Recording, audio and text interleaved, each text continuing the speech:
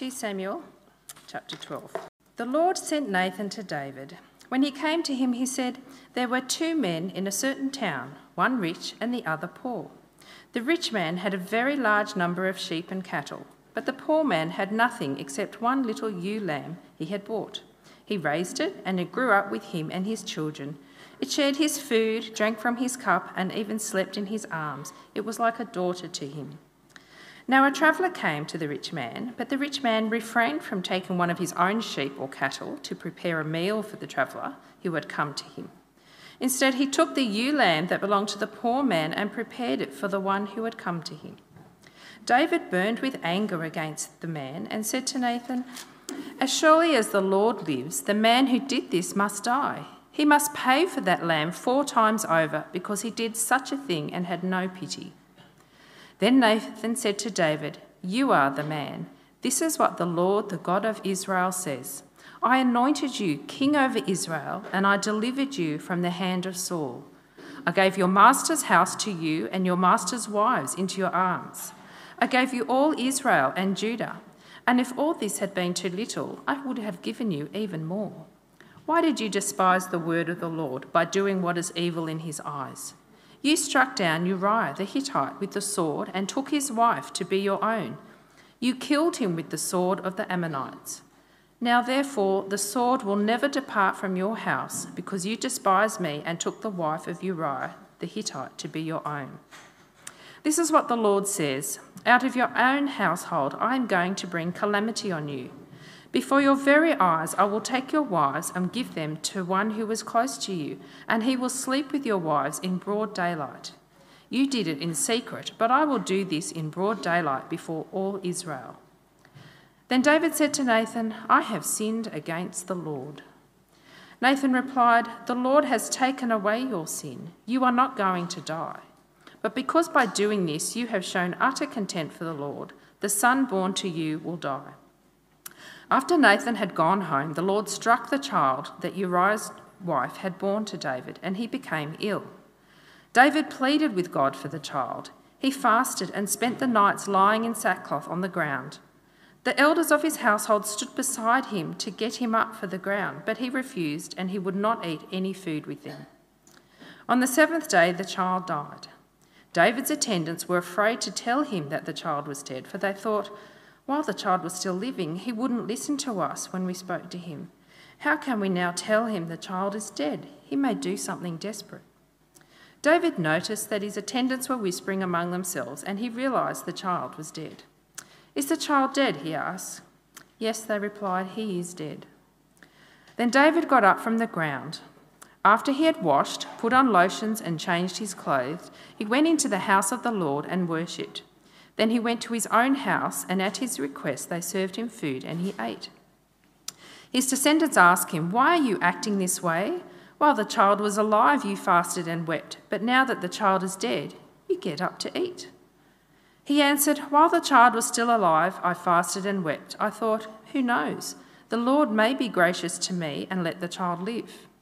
But now that he is dead, why should I go on fasting? Can I bring him back again? I will go to him, but he will not return to me." Then David comforted his wife Bathsheba, and he went to her and made love to her. She gave birth to a son, and they named him Solomon. The Lord loved him, and because the Lord loved him, he sent word through Nathan the prophet to name him Jedediah. Meanwhile, Joab fought against Rabbah of the Ammonites and captured the royal citadel. Joab then sent messengers to David saying, "I have fought against Rabbah and taken his water supply. Now muster the rest of the troops and besiege the city and capture it. Otherwise I will take the city, and it will not be named after me." So David mustered the entire army and went to Rabbah and attacked and captured it. David took the crown from their king's head, and it was placed on his own head.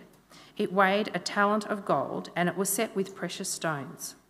David took a great quantity of plunder from the city and brought out the people who were there, consigning them to labour with saws and with iron picks and axes, and he made them work at brick-making. David did this to all the Ammonite towns. Then he and his entire army returned to Jerusalem. Thanks, Janine. Morning, everyone. My name's Gav. I am the lead pastor for our other morning congregation that meets at Gledswood Hills. And it's my great pleasure to be here with you this morning and my privilege to open God's Word with you. Let me pray and ask the Holy Spirit to help us. Loving Father and Almighty God, we pray now that you work in us all by your Holy Spirit. Please clear our mind of distractions. Help us to focus on your word here, your true and good word. Change us to be more like Jesus just a bit this morning, we pray in his name. Amen. Well, 15 years ago, I worked in the fire protection industry. Smoke detectors and fire extinguishers and sprinklers and fire doors and all that kind of stuff. Stuff that hopefully keeps you safe in a fire. And we had this one building that we maintained in Vaucluse. It was quite old. Vaucluse is an exclusive suburb in the city, right on the water. This building, like a 20-storey apartment block, looked out to the ocean. It was pretty much on a cliff. It was gorgeous. And it had no fire protection system in it at all because it was old. The last 2 decades, the council has been requiring old buildings to come up to current spec when it comes to fire protection. So we did a quote for an installation, a sizable quote for a building that big, fire doors, smoke detectors, extinguishers and all that kind of thing. And their body corporate unanimously agreed they should do it except for one guy. One guy said, I've been living here 40 years, we've never had a fire, you're just trying to rip us off. And he stubbornly and willfully opposed us at every turn. My boss talked to him time and again for 6 months, but he would not allow the fire protection system to be installed. Well, he had a fire in his unit, didn't he? He fell asleep, there was an electrical short. His wife had gone out shopping after he fell asleep. There was a fire in his unit, and he woke up dazed and confused in the smoke. He ran out of the apartment, but then he realised he didn't have his wife, so he ran back into the apartment, looked for his wife, was overcome with smoke. Fire brigade arrived, busted his apartment door down with axes and dragged him out, and he lived. And he wasn't stubborn and willful after that anymore.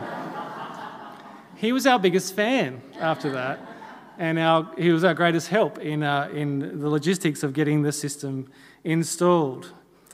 His arrogance and stubbornness were shattered by that fire. It took something dramatic for him to realise that he was wrong and he really needed this thing to protect him. Now, last week when Ben preached, we saw that same stubborn, willful arrogance in King David, didn't we? What a tragedy. And devastatingly, he went on to use his stubborn arrogance and his kingly power to commit adultery and then to commit murder to try to cover it up, which of course he failed because God sees all things. And this week we see God go to extreme measures to shatter his arrogance and stubborn willfulness. And if I've got some questions for us to perhaps consider, you might have others, but here's some questions worth considering this morning as we look at God's word. We need to consider, do we deeply appreciate the kindness and mercy of God, or are we a bit stubborn and we a bit complacent in the face of God's goodness to us? Do we take God for granted ourselves?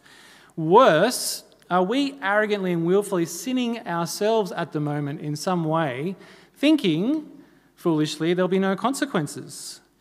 And if we sin, if we go about our business ignoring God, what are the consequences? Well, if you're here last week, you'll know that the context for this part of God's true word is this devastating turn of events in chapter 11. King David, the one who God has blessed with victory over all his enemies, the one who sought to be a blessing to those inside the kingdom and outside the kingdom of Israel, has fallen into sin, and in the most spectacular of fashions. Lusting after Bathsheba as she appropriately bathes on a rooftop nearby, David committed adultery with her, had her husband murdered, and then took her, the wife of another man, to be his own. And the deeper horror, if that were possible, is just how calculating and unrepentant David was at every turn. All these steps took time and they took calculation and they took other people to achieve them. It was so calculated, so ruthless, so evil. Well, it's been a year since David's despicable act, and he's shown no sign of remorse that we're aware of, and God decides to act against him. God is a God of justice, and that's precisely what we see here in this passage. Justice is done, and it may surprise you the way in which it's done in several ways. God sends the prophet Nathan to confront the king in his sin, and Nathan does this initially by fashioning a story to reveal David's gross sin to him, and this is the story. There were two men in a certain city, looking at verse 1, the one rich and the other poor. The rich man had very many flocks and herds, but the poor man had nothing but one little ewe lamb which he had bought. And he brought it up, and it grew up with him and with his children. It used to eat his morsel, his food, and drink from his cup and lie in his arms. It was like a daughter to him. Now there came a traveller to the rich man, and the rich man was unwilling to take one of his own extensive flock or herd to prepare for the guests who come to him. But he took the poor man's lamb and prepared it, killed it for the man who had come to him, the traveller. Now the story is genius, and it ensnares David brilliantly. And a few things to notice from this brilliant story. Notice the rich man had flocks. They were given to him. He was blessed with this abundance of wealth. But the one ewe lamb that the poor man had, he had bought with his own money. And he loved it dearly. It ate the food from his plate. It drank the drink from his cup. It even slept in his bed. He treated it like his very own child. And I'll bet there's people in the room with dogs and cats who can relate very closely to the poor man right now. Now, obviously, Uriah is representative of the poor man, David, representative of the rich man, and Bathsheba is represented by the lamb. In the story, Uriah treasured her dearly. She was his everything to him. And notice the poor man is a giver.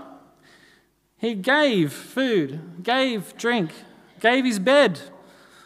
These are the three things that Uriah the Hittite refused to have offered to him by David out of honour and out of diligence to his army. Go home, David said. Go down to your house, David said to Uriah, trying to trick him into sleeping with Bathsheba to cover over David's sin. Go to your house, wash your feet, which means eat, drink, lay with your wife. Uriah refused. He slept at the king of the door's house with all the servants of his lord. He did not go to his house. David said to Uriah, why didn't you go down to your house? Uriah said to David, the ark and the Israel and Judah dwell in booths, and my lord Joab and the servants of my lord are camping in the open field. Shall I then go to my house to eat, drink, and lay with my wife? As you live and as your soul lives, I will not do this thing out of honour, out of righteousness, as a soldier in David's army. Uriah was a good and righteous man who wanted little in life and gave a lot. Back to the story. There came a traveller to the rich man, and he was unwilling to take one of his own flock or herd prepared for the guests, but he took the poor man's lamb. The rich man took the one lamb the poor man owned and loved dearly, prepared it, he killed it, cooked it, and fed it to this random traveller. Now, how's the king going to respond to this scandalous story, random story, he thinks? Well, the king blows his top. He totally overreacts. David's anger was greatly kindled against the man. He said, as the Lord lives, this man who's done this deserves to die. And he shall restore the lamb fourfold because he did this thing and because he had no pity. Now, a couple of things to note. This is the king. He's the one he's the justice deliverer extraordinaire in the land. And he's just declared a punishment that is completely over the top, actually. Under Levitical law, the punishment for stealing someone's lamb was actually fourfold restitution. You had to pay them back 4 times. It wasn't death. And secondly, and most importantly, where does David get off judging another for a crime when he's yet to judge himself for a much, much more heinous crime? Enter the prophet Nathan again. You're the man. You're that guy, and worse. You're that guy on steroids. You're that guy times 1,000. Sad as it was that the rich man in the story killed a lamb, which it is, but it's just a lamb, David stole his neighbour's wife and killed her husband, and then has the audacity to point the finger to the rich man in the story. I wonder, can we too be quick to judge others and slow to judge ourselves? I know I can. I know it makes it easier to live with our own shortcomings, doesn't it? If we keep our gaze fixed on others and the things they're doing wrong, rather than looking in the mirror and seeing what we're doing wrong. But you can see the hypocrisy, can't you? Here in the passage of David, who's done this terrible crime and then points the finger at this other man whose crime is bad but far, far lighter than David's. How can we change our hearts if we're like that? And perhaps you're not, and I hope you're not. How can we be slow to judge others and quick to judge ourselves? Well, let's read on. Nathan now proceeds to hand down the judgment of the Lord in two parts. And this is possibly the most dramatic scene in the history of the world aside from our Lord on the cross. This is God's chosen, anointed king, chosen to rule over his precious flock. It's beyond a tragedy that he behaved in this way, a devastation that God's judgment must fall upon his chosen, anointed king who he loves dearly. But our God is a just God and will not allow sin to go unpunished. So firstly, we have the judgment for the murder of Uriah, and then after that, the judgment for the adultery with Bathsheba. Nathan starts out by reminding David of all that God has given him. Friends, the first step to contentment and the best guard against coveting is to remember all that God has given us and be thankful on a daily basis. Look at verse 7 again with me. Thus says the Lord, the God of Israel. Notice the eyes, the emphatic eyes from the Lord. I anointed you king over Israel, and I delivered you out of the hand of Saul. I gave you your master's house and your master's wives into your arms and gave you the house of Israel and Judah. If this was too little, I would have added to you as much again, as much more. Why have you despised the word of the Lord to do what is evil in his sight? You have struck down Uriah the Hittite with the sword, have taken his wife to be your wife, killed him with the sword of the Ammonites. Now, therefore, the sword shall never depart from your house, because you have despised me and have taken the wife of Uriah the Hittite to be your wife. God anointed him, delivered him, gave him, and would have given him more. In return, David despised the word of the Lord, and in doing so, despised God himself. The sons of Eli behaved with the same wickedness toward the Lord right at the front of 1 Samuel. And the judgment on them was this. God said to them, far be it from me, for those who honour me I will honour, those who despise me shall be lightly esteemed. They shall have little blessing from me. And we'll see that God's immensely rich blessing to David will now pass to another. And the question we're asking is, will God remove his blessing from David entirely? Will he revoke his promise that David remain his chosen anointed one? Is it all going to go? Is David going to lose his life? It would be right to do so under Levitical law. Murder deserves death under Levitical law. He certainly deserves to be cast out of God's kingdom, does he not? Well, God's first pronouncement of judgment was that the sword shall never leave David's household. It was with the sword that David took Uriah's life, and it will be with the sword the trouble and calamity shall now enter his household and never leave. That is the judgment for his murder. Secondly, David is judged for his adultery.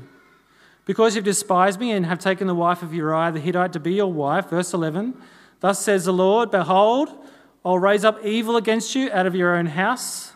I'll take your wives before your eyes and give them to your neighbour, and he shall lie with your wives in the sight of this sun, in the sight of the world. For you did it secretly, but I'll do this thing before all Israel and before the sun." David said to Nathan, "I have sinned against the Lord."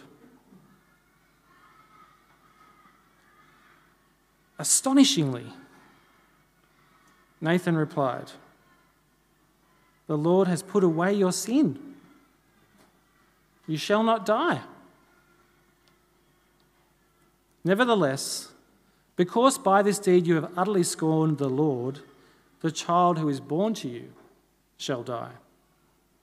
Then Nathan went to his house. Blessing turns to punishment as God promises that he will raise up evil. God promises he will raise up evil in place of blessing out of David's own house. His wives will be taken from him and given to other men.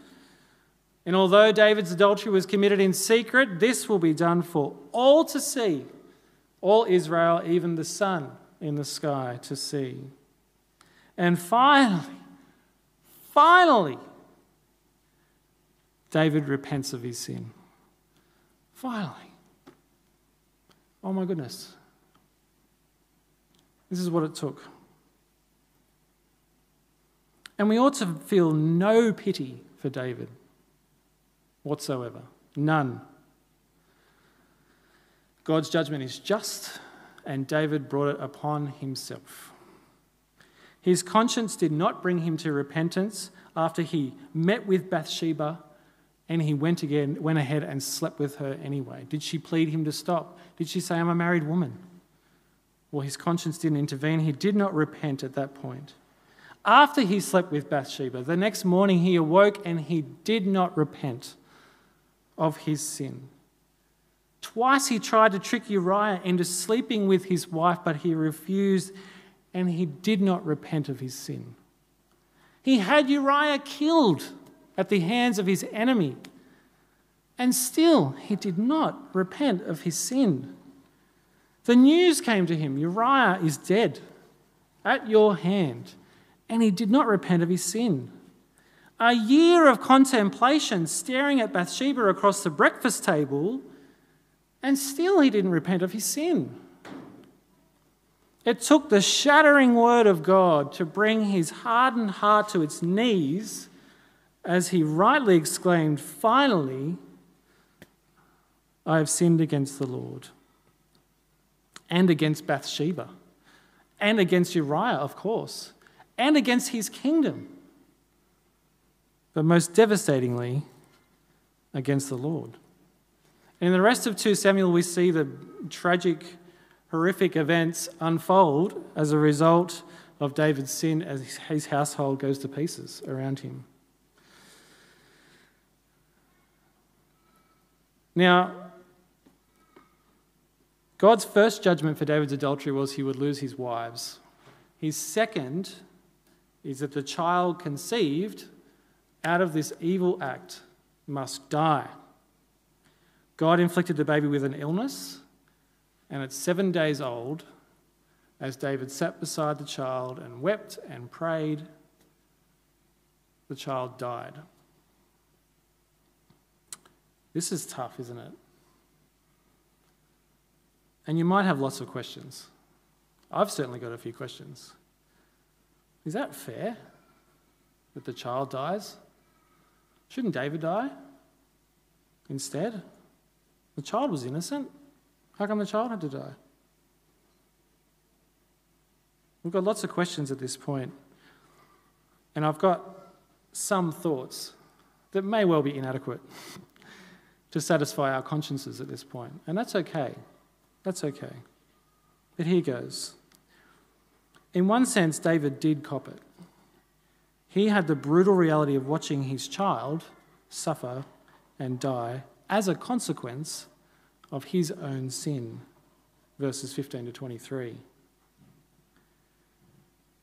Now, we know that all of our lives, before we're born, after we die, are in the gracious hands of a loving God. A good, just, and loving God. And he would have done with that child whatever was good and just. Who are we to question when and why God gives life and God takes it away?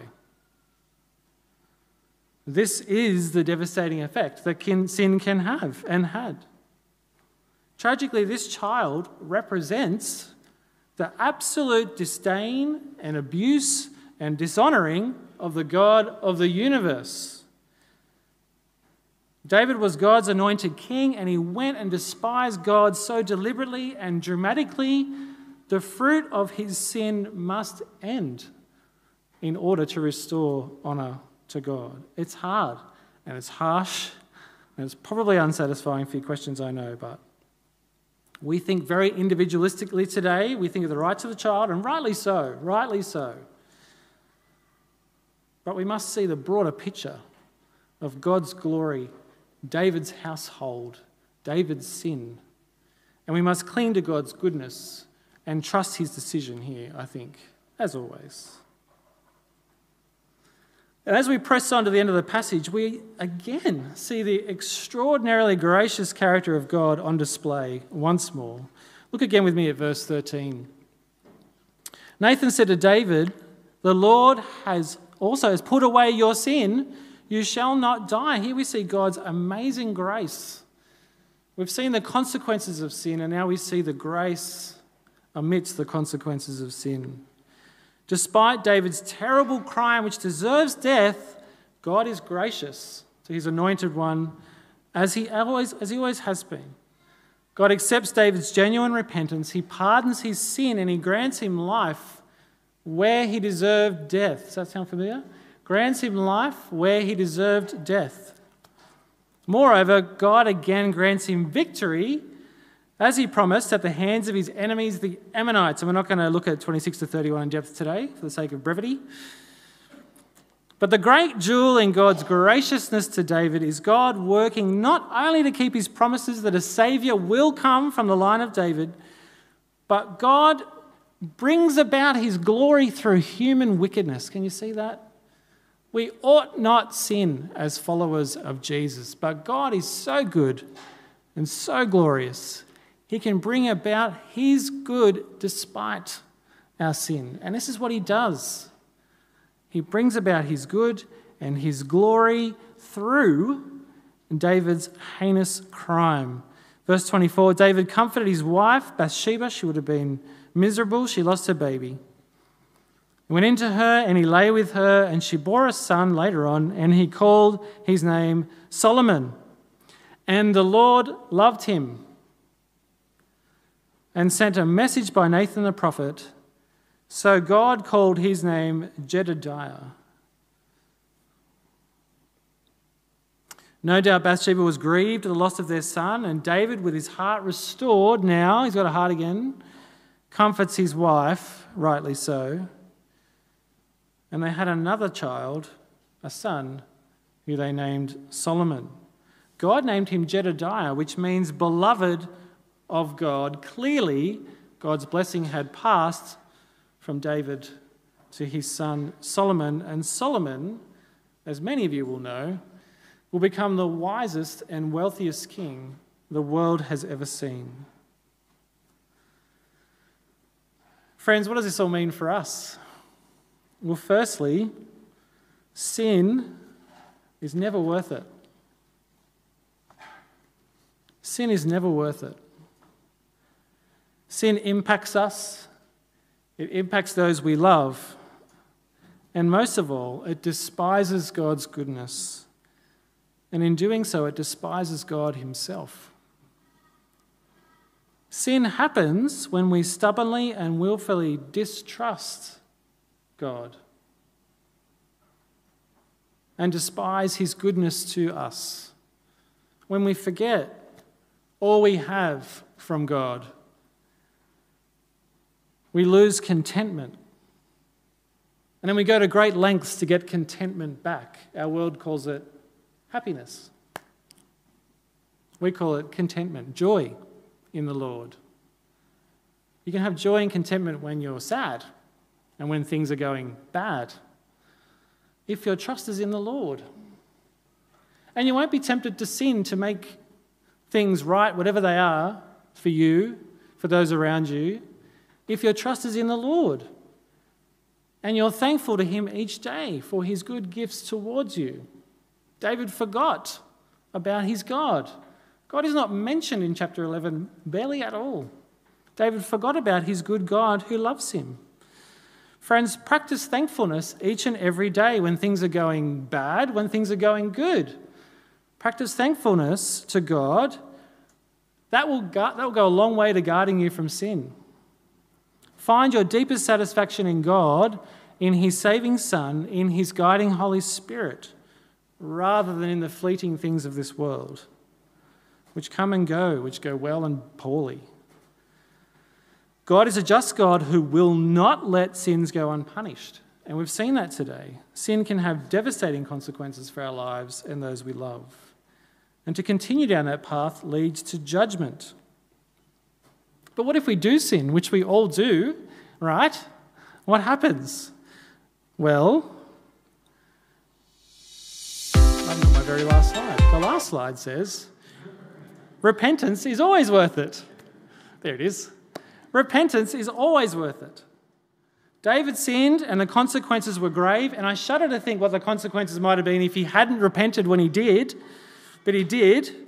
He did repent, and God was gracious. That's what God does. When we repent of our sin, God is good. He blesses us. Most clearly, he blesses us through the Lord Jesus. He grants us eternal life. When our faith is in Christ, though we deserve death as David did, God blesses us with life as he did for David. If our trust is in Jesus, God allows us to live as he did David. He blessed David again with victory over his enemies. He blessed him with a son, the continuation of his family line, and his son would grow to be the greatest king, even greater than his father. Repentance is always worth it. Sin leads to judgment, but repentance leads to blessing. Sin leads to judgment, but repentance leads to blessing. That much seems very clear to me from this passage. We must read God's word with an open heart. Allow it to correct us, to rebuke us, to train us, even to shatter us in our sin, if that's where we're at, so that it might lead us to repent of our sins and again receive God's blessing. Repent of your sin, receive forgiveness from God, and know his blessing upon you. Let me pray. Loving Father and Almighty God, we thank you. You are so good and so kind and so patient with stubborn people like us, forbearing our sins. You are slow to anger. But God, you are also just and the mighty ruler of the universe. God, work in our hearts to bring us to our knees in repentance of our sin where we need to. Help us to entrust ourselves, humble ourselves before the Lord Jesus. Remember anew your immense goodness to us and blessing to us through him. And God, we thank you that you promised to bless us and you've shown us you always keep your promises. It's in Jesus' name we pray. Amen.